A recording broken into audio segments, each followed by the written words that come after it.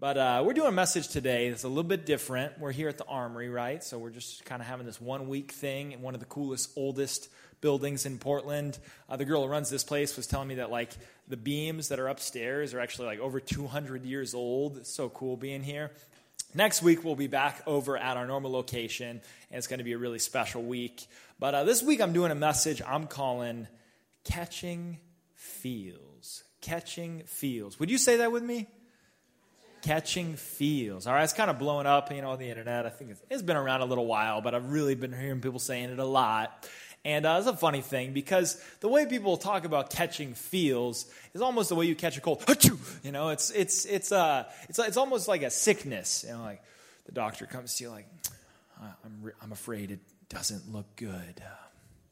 You've got some feels. And it's like, have you traveled to West Africa recently? It sounds like Ebola or something. Like it sounds like a really bad thing. And that's what people talk about it. Catching feels, catching feelings. Like maybe it's a coworker and you're supposed to keep things strictly business, strictly professional, but you caught some feels, right? You caught some feelings. Maybe it's somebody on a team, somebody you serve at church with. Oh man, I don't know. You caught some feelings.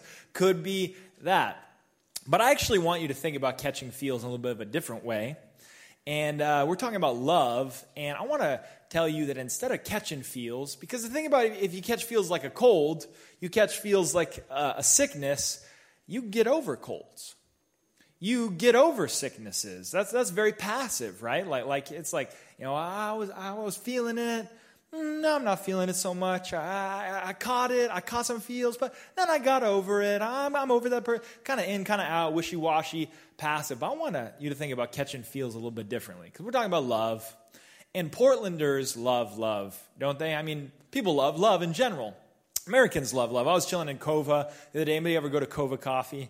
Ooh, such good coffee. I was chilling there the other day, and I was sitting at one of those large tables that are basically designed solely for the purpose of eavesdropping because I didn't have headphones on, and there are these chatty girls having this fun time talking so much, super, super sweet girls, but they're like chatting it up, and I'm like, well, I don't really have a choice. Should I go get some tissue from I'm going to listen to their conversation. It just happens. I ended up inviting them to Easter, inviting them to church, and they were super pumped on the artwork, which was actually cool. But as they were talking, I overheard them talking about the political climate, and the one girl who was super outgoing, she goes, I don't know. I'm just such a hippie. I just wish that everybody could just peace and love. And why can't we all just love each other? Why can't there just be peace and love? That got me thinking. It got me thinking about this. Where did this notion of loving everyone come from? Because really educated people, professors, they'll talk about this concept that I think really fascinating called the genealogy of an idea. Okay, the genealogy of an idea. It's also known as the genetics of an idea. In other words, where did this idea come from? Where did this whole concept of loving everybody really come from? Well, Rodney Stark, who's a sociologist at the University of Washington, he's not even a Christian, but he's a really famous sociologist, and he wrote a book called The Rise of Christianity. And you know what he says? He says that prior to Christianity coming onto the world stage, the idea of the gods or God loving people didn't exist. And that the idea of God expecting people to love other people did not exist. And even the idea of loving other people outside of your immediate family and outside of your own tribe did not exist. So the whole concept of love everyone, let's love everybody, let's love everyone. God wants us, God is love. You know where that comes from? Whether you like it or not, if you just follow the genealogy of an idea, the idea of loving everyone and peace and love and all that, it comes from Christianity. And so that's why I think it's so worth us paying attention to it. But you know what? It's not that catch and feels kind of love. It's not that passive, sentimental, gushy, weird, squishy love. It's a different love that's more radical. And they understood that when Christianity and Jesus brought this idea out onto the world stage. And we're going to hear about it from a dude named John. Now, John was known as the apostle of love. But he wasn't like that originally, because when Jesus first kicked it with him, he was like one of the sons of anarchy, all right? He actually got a nickname called the Sons of Thunder. James and John, Jesus like, dude, you guys are cray, man. Like, you the Sons of Thunder. That's what he called these boys. Because they were like, hey, Jesus, those guys didn't like our message. Should we freaking call down fire on them? Should we nuke those guys? Jesus is like, nope, definitely shouldn't do that. That's not what I'm about. But through knowing Jesus, one of the Sons of Thunder turned into the ambassador of love. And this is what John writes in a letter. He says, this was a letter that he wrote, part of the Bible now. He says this, dear friends, let us love one another. For love comes from God. Everyone who loves has been born of God and knows God. Whoever does not love does not know God, because God is love. You catching some feelings now? That make you feel warm. God is love. Oh my gosh, that's beautiful. This is how God showed his love. How did he do it? Okay, God's love. What the heck does that look like? What does that mean? That sounds so sentimental. What does it mean? What does it really look like? This is how God showed his love among us. He sent his one and only Son into the world that we might live through him. This is love. Not that we loved God. It wasn't like we were loving him and then finally like, all right, well, I'll come around. No, it wasn't that we loved God. It was that God loved us. And he sent his Son as an atoning sacrifice for our sins. Dear friends, since God so loved us, we also ought to love one another. No one's ever seen God, but if we love one another, God lives in us, and his love is made complete in us. A lot of people I know in Portland, people who I care about, people who I go get lunch with, people who I think are super cool and I enjoy being around, they would tell me this. I've actually had people tell me this. You know what? I like some of that Christianity stuff. I like that God is love stuff. But what about all this other dogma? What about all this other doctrine, all these creeds, this weird stuff? That's so esoteric. That's so weird. That's so divisive. It's so hard to understand. Forget all that theology. Let's just keep the pure message, just the pure message of love. Let's just keep it simple like that. You know what Rodney Stark would say? You know what John would say? You know what the Bible would say is that you can't have one without the other. That the way that we know love, how does God love us? That the way that we know love is because God did something. God was active. That the incarnation, it's a big fancy word, Jesus coming into the world, that's how we see what love is. That otherwise, God is love. That's intangible. That's ineffable. That's hard to understand. That's squishy. That's sentimental. But it says this, you know what?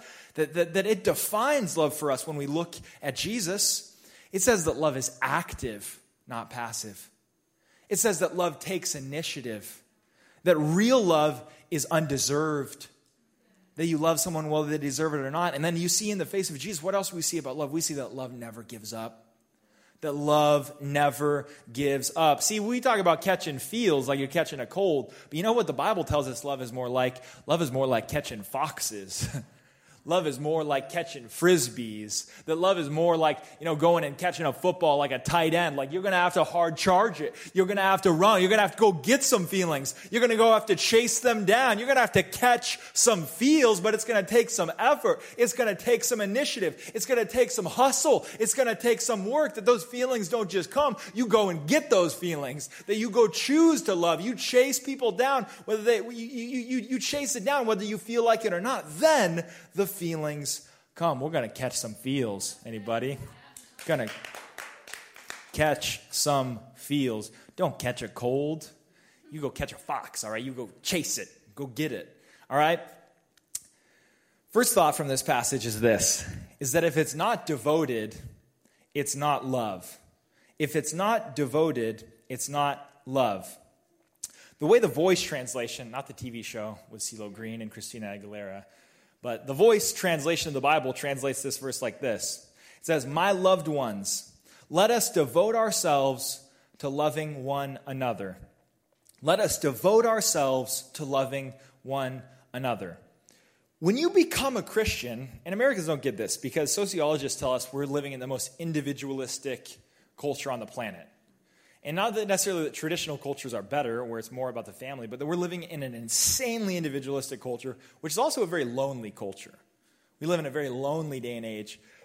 But a lot of Christians don't get this in America, but the early Christians did, that when you become a Christian, you become a part of a community.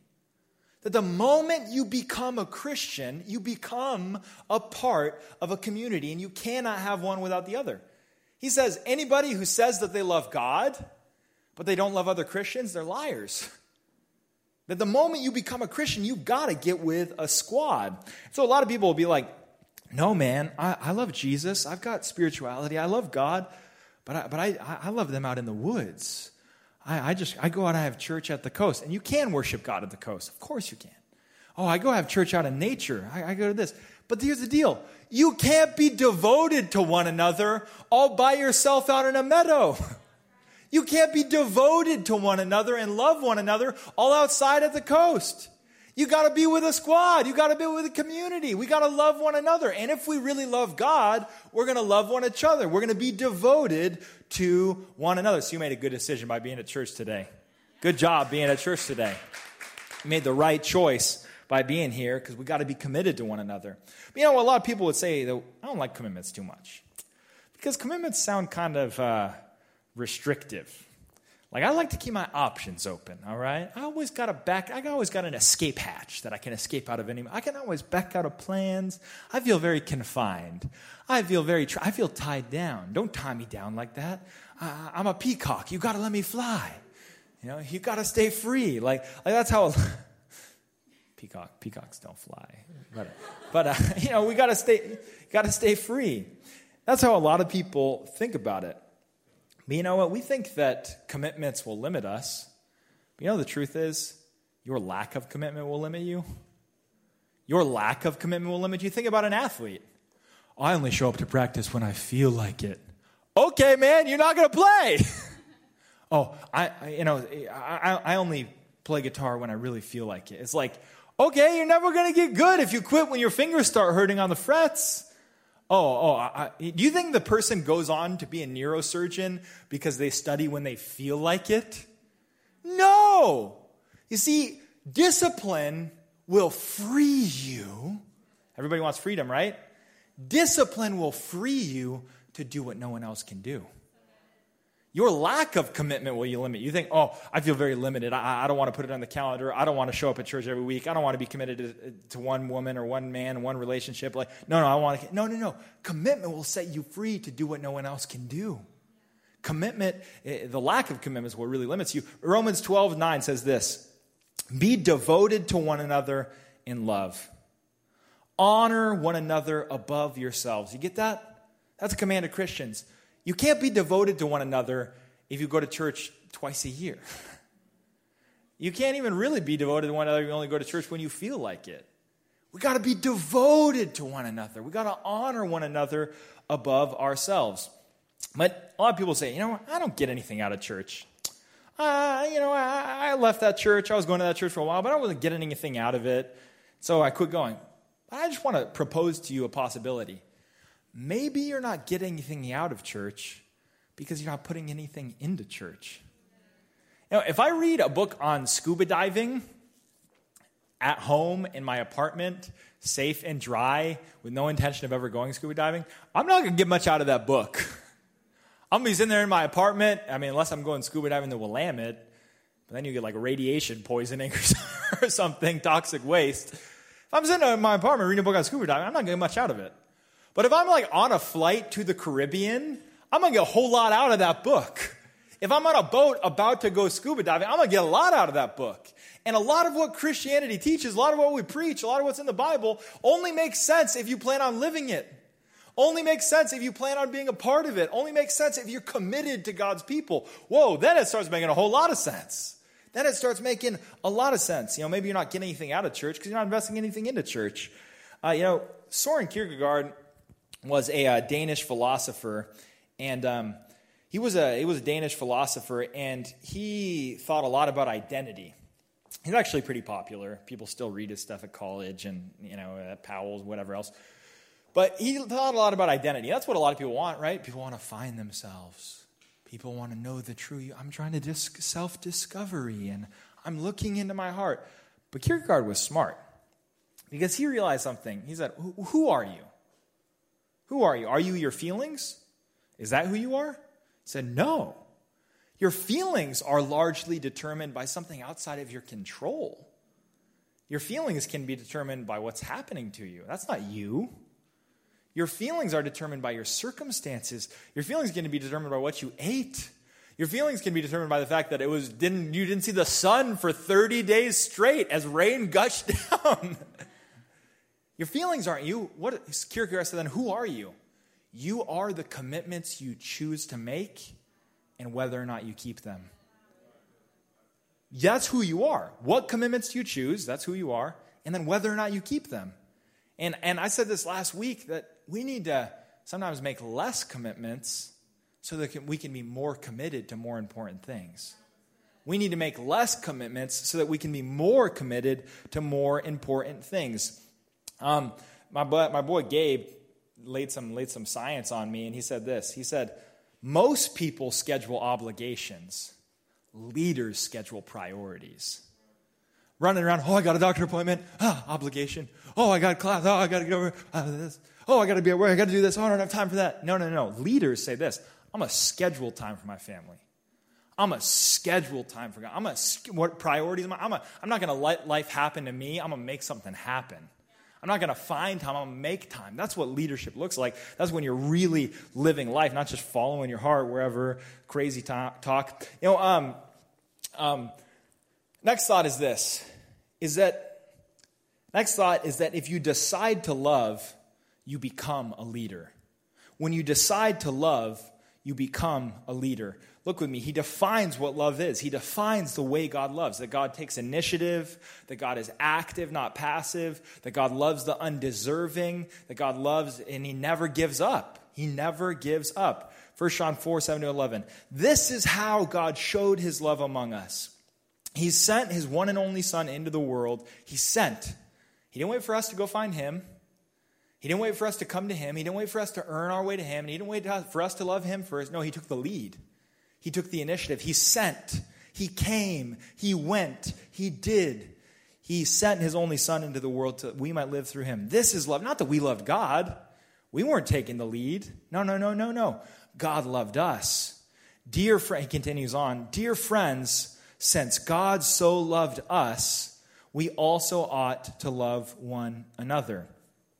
Most people catch feels, right? They catch feels like, the feelings come, I'll do it if I feel like it. No. If you really want to love, if you want to catch feels like you catch a football, want to catch feels, what do? You realize that the actions of love come first. The feelings of love come second. The decision to love comes first. And that the feelings of love come second. The moment you stop following your feelings is the moment you become a leader. Think about it. You're following your feelings. You're not a leader. You're just being thrown about by circumstances. You're just being thrown about by the weather, thrown about by this. The moment you stop following your feelings is the moment you become a leader. Jesus told us to love our enemies. Jesus told us to do active unto others the way we wish they were doing unto us. See, when you love your enemies for long enough, you become their leader. If you love your enemies for long enough, you'll become their leader. Well, because otherwise, if you're just react, my boss cussed me out, and so I cussed him out. And my girlfriend, she was a jerk to me, so I was a jerk to her. And my husband wasn't loving me, so I didn't love him. You're a follower. You're letting their feelings determine your behavior. Think about it. But the moment you quit following your feelings is the moment you become a leader. If you choose to love them regardless of your feelings, and a lot of Portlanders would say, well, that seems fake. That seems inauthentic. That seems no, it's not. It's not fake at all. Tim Keller's got the best illustration of this ever. He talks about covenant love and how committed love, devoted love, really will produce deeper feelings of love. I mean, you want to hear the example? So he's talking about being a parent. And how unless you're some kind of a psycho who needs to be locked away, most people understand that you got to love your kids whether you feel like it or not. Like, you got to feed your kid whether you feel like it or not. Like, I don't feel like a parent today, so I'm just not going to parent. It's like, that's a problem. Let me tell you, I got a little boy, he's 3 years old. When my little boy starts shrieking his lungs out when he's a newborn baby at 2, 3 in the morning because he's food or he needs a diaper change, do I feel in love with my baby at 3 a.m.? No, I feel like throwing my baby out the window at 3 a.m. Hashtag too real? But here, what Tim Keller points out is this. When you choose actions of love over and over and over again, regardless of your feelings, deeper feelings of love come. When you choose actions of love, say, I'm going to invest in that child, whether I feel like it or not. You think like my wife will be like, hey, Lion needs to get dressed this morning. I'll be like, I don't feel like getting Lion dressed. I feel like drinking 3 more cups of coffee, and maybe then we'll talk about it. You know? But if I go get him dressed over and over, you invest in that child, I know what happens? You have something so much deeper and richer and realer and truer than the passing feelings of infatuation. What do you have? You have devotion. And most parents who've invested thousands of dollars in their kids, or millions of dollars, millions of hours they're never going to get back, they would die for their kids.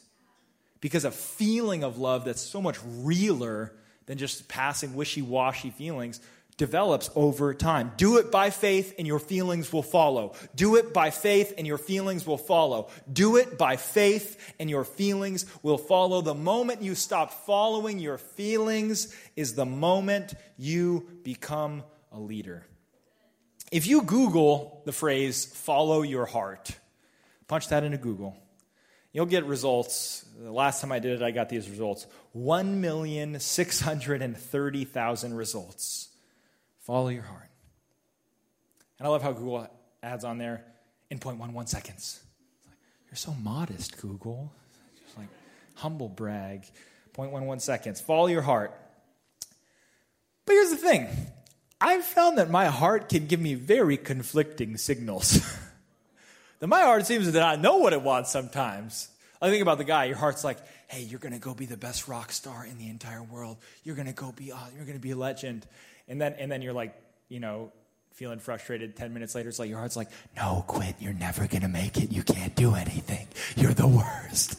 My heart's super sketchy. It's like, which time do I listen to my heart? My heart's like, hey, Jesse, you should go start a church. And then 10 minutes later, it's like, don't start a church. Nobody likes you. Your heart's dead. Terrible. Don't follow your heart. Your heart doesn't even know what the crap it's talking about.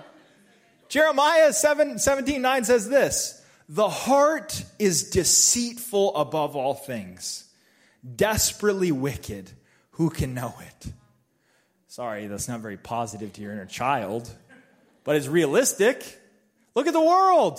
People follow their heart all the time and they abandon their kids. People follow their heart all the time. They abandon their wives. They cheat on their wives. People follow their heart all the time. They beat people. They get smashed. They get drowned. Follow your heart does terrible things. Don't follow your heart. Follow Jesus. And I know maybe you're secular here, you don't even believe in Jesus, but just think about it. I said it earlier, like the neuroscientist doesn't go like, I don't really feel like I've been doing brain surgery for 18 hours. I feel like killing this guy. No. What does he do? He takes his heart and puts it in a headlock and says, I'm going to save this guy's life, and I'm going to sit here for 18 hours on my feet and keep operating on this dude. You don't follow your heart. You put your heart in a headlock. You do what you got to do. I take control of my heart. I make it go forward. Do it by faith, and your feelings will follow. Anybody got tats in here? Anybody like tatted up? We're in like a tatted up town. Here's a tat that I like that I think you just should just put inside of you for later. See, a lot of sailors, all old school, they would tattoo on their hands, hold fast. Because when you are in a hurricane, when you are in a crazy, crazy storm, your heart's going to be telling you to quit. Your heart's going to be telling you to give up. But you know what those sailors would do? They'd hold fast to the rigging. Hold fast to the oars. Keep at it. Keep at it. You're going to come through this storm. Hold fast. Hold fast. Hold fast. Hey, go catch some feels. Don't just catch some feels. You don't follow your heart. You listen to your heart. You don't listen to your heart. You talk to your heart. You say, heart, hold fast. Hold fast through this hurricane. Hold fast through this storm. Because if you follow your heart, you'll end up dead. Check that out. That's good stuff right there. I bet you next week somebody's going to be like, I got a tattoo of that. I did it. I'm addicted to it. I can't stop. All right. If you stay put, you'll stand out.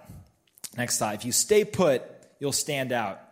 253 times in the Old Testament, it talks about the covenant love of God. The word that's used a lot of times is either steadfast mercy or it's also known as the steadfast love of the Lord. The steadfast love of the Lord. 43 times in the Old Testament, it talks about the steadfast love of the Lord. Want to know how long the steadfast love of the Lord endures? Somebody say it with me. Forever. That the steadfast love of the Lord, it endures how long? Forever. The steadfast love of the Lord endures forever. But I love this text. Proverbs 20, verse 6. Many a man proclaims his own steadfast love, but who can find a faithful man? Hey, I'm legit. I'm going to love you forever, baby. I'm going to love you. I love you forever. I love you forever. I love you forever. Right? Oh, yeah, I'm going to be there, man. You can count on me. I'm going to show up. I'm going to be reliable. Well, who can find one who actually does? If you stay put, you'll stand out. There's a whole world full of sketchy, wishy-washy, here a minute, gone in the next moment, wishy-washy people. But if we become reliable people, if we become people who say, you know what, I'm going to go to work, I'm going to give it everything I got, whether I feel like it or not, you're going to stand out. You're going to rise to the top. And nobody will be able to hold you down if you do it to God's glory. But how do you find the power source? The way you become a steadfast person is by centering your life on His steadfast love. If you want to be a steadfast person, trust in His steadfast love. You want to be a steadfast person, anchor your thoughts, to show up at church and learn about the steadfast love of God, whether you feel like it or not. Get in His Word, read about His steadfast love, whether you feel like it or not. It'll reap dividends in the rest of life. But a lot of people say, I just kind of want some spontaneity though. I want to commit random acts of kindness and senseless acts of beauty, But here's the deal. We want everything to be sporadic, and we want everything to be organic. But even organic farmers know that organic things take organization. You can't have consistent progress without consistent commitment. We want everything to be sporadic, everything to be organic. Oh, that was sporadic. That was so real. You just did it because you felt like it in the moment. But if you want consistent progress, it takes consistent commitment. The dude who's growing the organic fruit that you like, he shows up and he waters the friggin' apples whether you feel like it, whether he wants to or not. And that's the only way to bear fruit. It takes commitment. A lot of Portlanders would be like, that sounds restrictive though. Showing up to work, whether I feel like it or not, sounds very life-sucking. Sounds very being married to one person my whole life, that sounds terrible. It sounds miserable. It sounds very restrictive. But you know who realized that, and we love freedom, right? I want to be free. I want to keep my options open. I want to be free to do whatever I want, whenever I want. That's really the goal, to be free. You know who realized that this wasn't the case? Guy was not a Christian. You will find his books on the best-selling books of Powell's bookstore. He was one of the most celebrated postmodern, late modern authors of the 90s and 2000s. He actually was investigating Christianity at the end of his life, which I think is interesting. But celebrated author here in Portland and around the world, David Foster Wallace wrote this in his most successful book, Infinite Jest. He said this: your freedom is the freedom from. No one tells you, precious individual USA selves, what they must do. It is this meaning only, this freedom from constraint, this freedom from forced arrest. But you know nothing. What of the freedom to? Not just freedom from. You see, not all compulsion comes from without. You pretend you don't see this, but what about the freedom to? The rich father who could afford the cost of candy as well as food for his children, but if he cries out, freedom, and allows his child to choose, oh, this kid's free. My child's so free. My kid will kill himself if I just let him do whatever he wants. His child to choose only what is sweet, eating only candy, not pea soup and bread and eggs. So his child becomes weak and sick. Is the rich man who cries freedom a good father? Continue on. We are children, bullies, but still children inside. And we'll kill ourselves for if you put the candy within arm's reach. He said in a different essay this: the feeling of having to obey every impulse. Oh, I felt like having sex with her, so I did. I felt like eating that, so I did. I felt like getting drugs, so I did. The feeling of having to obey every impulse and gratify every desire seems to me a strange kind of slavery. But nobody talks about it as such. That dude's not even a Christian. He just realizes that makes sense. And that's what the Bible says over and over again. You think that restriction and commitment, being committed to one person, being committed to one thing, one job, one this, one that, you think that's very restrictive. But what did I tell you before? Discipline will set you free to do things no one else can do. Discipline will set you free to do things that no one else can do. Your desires can distract you from your destiny. Your pleasures can keep you from your potential. Your urges can keep you from what's most urgent. And if you want the freedom to do tremendous things, you have to give up some trivial things. Can we celebrate that together? People don't want to commit because they're afraid of missing out. Well, if I commit to being there at church, I might miss out on some cool trip. If I commit to being at work, I might miss out on this. But here's the deal. People bail out because they don't want to miss out. But if you stick it out, you'll stand out.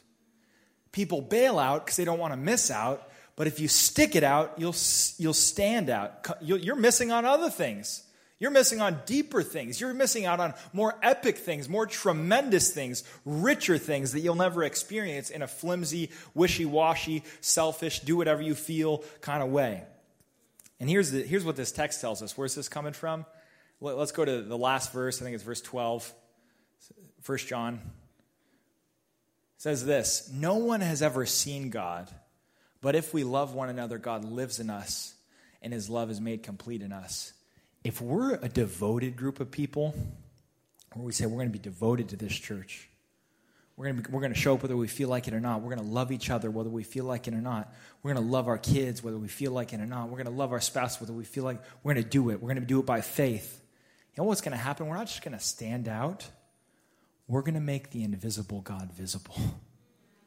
We're going to make the invisible God visible. We're going to look like him when we love the undeserving, when we love and we never quit, when our love is active, not passive, when our love is devoted, not just infatuation.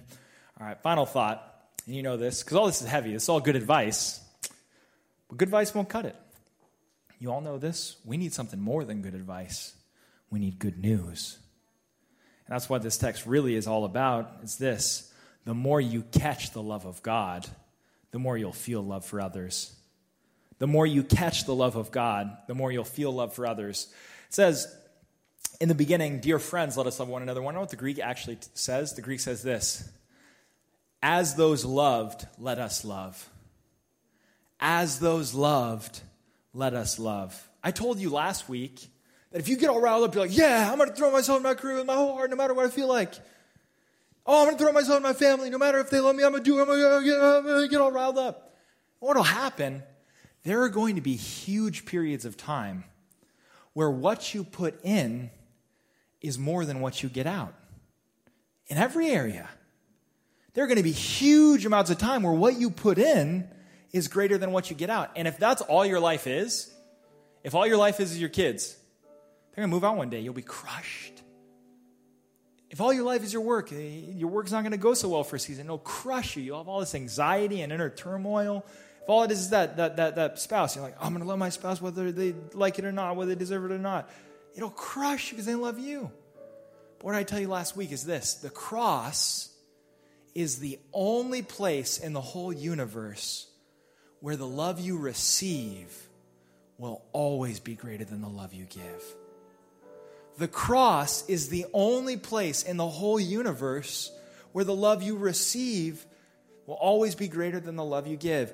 As those who are loved, let us so love. As those who are loved, let us so love. I actually read this in a marketing book. I'm not that smart, but I thought it really made a lot of sense. This is kind of how our brains work, by the way. All right? Check this out. You have a brain, and I'm not a brain scientist. There's probably something wrong with what I'm saying. But inside your brain, you have the limbic brain, and that's actually where gut decisions come from. When you say you make a gut decision, that's the decision made with your limbic brain. Okay, but your limbic brain is responsible for feels, it's for emotions, catching feels, is responsible for meaning, is responsible, get this, for long-term memory. Long-term memory. Our neocortex is responsible for all kinds of other stuff, for language, for high-order thinking, for reasoning, for rationale. Want to know why you need to come to church for a long time before it starts really working? Want to know why we got to get here every week? Want to know why I'm always preaching the gospel? It's because we need the love of God in our limbic brain. We need the love of God in our long-term memory. We need to get it down deep. We need it deep inside of us. We need it because that's the part of our brain that's responsible for decision-making. That's where decisions just organically come from. And we need the love of God in our limbic brain. We need to know it down deep. 1 John 4:1 says this, "This is love, not that we loved God, but that he loved us." Every religion in the world, including Christianity when it gets perverted, says this, "If I love God, God will love me." But the gospel is the only place in the universe that says, before I loved God, he loved me. When I didn't love God, when I was a jerk, when I was selfish, when you were bailing out, he didn't bail out. When you weren't loving him, he still loved you. God is the ultimate leader. He took the lead. He laid down his life. He loved you to the death. He loved you when you didn't deserve it. And people say, oh, that's esoteric, that Jesus died on the cross. No, it's not. It's not this far off weird thing, because the truth is, love costs you something. In this messed up, broken world, when my wife when we're having problems, it doesn't feel like this squishy, sentimental, God is love floating. It feels visceral. It feels painful. It feels costly. It feels expensive. And this verse tells us that the way God loved us was it was expensive. And it was visceral. And it was gritty. And it was costly. And it was painful. That he sent, let's put the verse on the screen, that he sent his son to be an atoning sacrifice for our sins. That he died in our place. When someone really wrongs you, it makes you angry. And the Bible says the way we've all been wronging each other and the way we've been wronging God, it makes him angry. But you know what the Bible says? It says that Jesus drank the cup of God's fury so that you and I could drink the cup of mercy. That Jesus took away the anger that's just righteous anger. When you see injustice, when you see the headlines, it makes you angry. It makes God angry. But Jesus took the anger. He took God's justice so that we could have God's grace. And we need to get that down in our souls. And that's what communion's about. As we are so loved, let us love one another. When you catch the love of God, you'll begin to feel love for others. Father, I pray that we do this. We thank you that we get to be here together. We thank you for this constant reminder. I pray that if there are skeptics here, people who are still thinking like, some of that made sense, but I don't know. Lord, I pray they'd stick it out. I pray they'd keep coming. They'd keep looking into it. Lord, I pray for the rest of us that we'd live it. We'd live it out, that we'd get it down deep in our limbic brain so that it'd be a part of our decision making. We'd live it out every day. I pray this in Jesus' name. You can come and take communion as you want to, and let's just reflect on the love of God.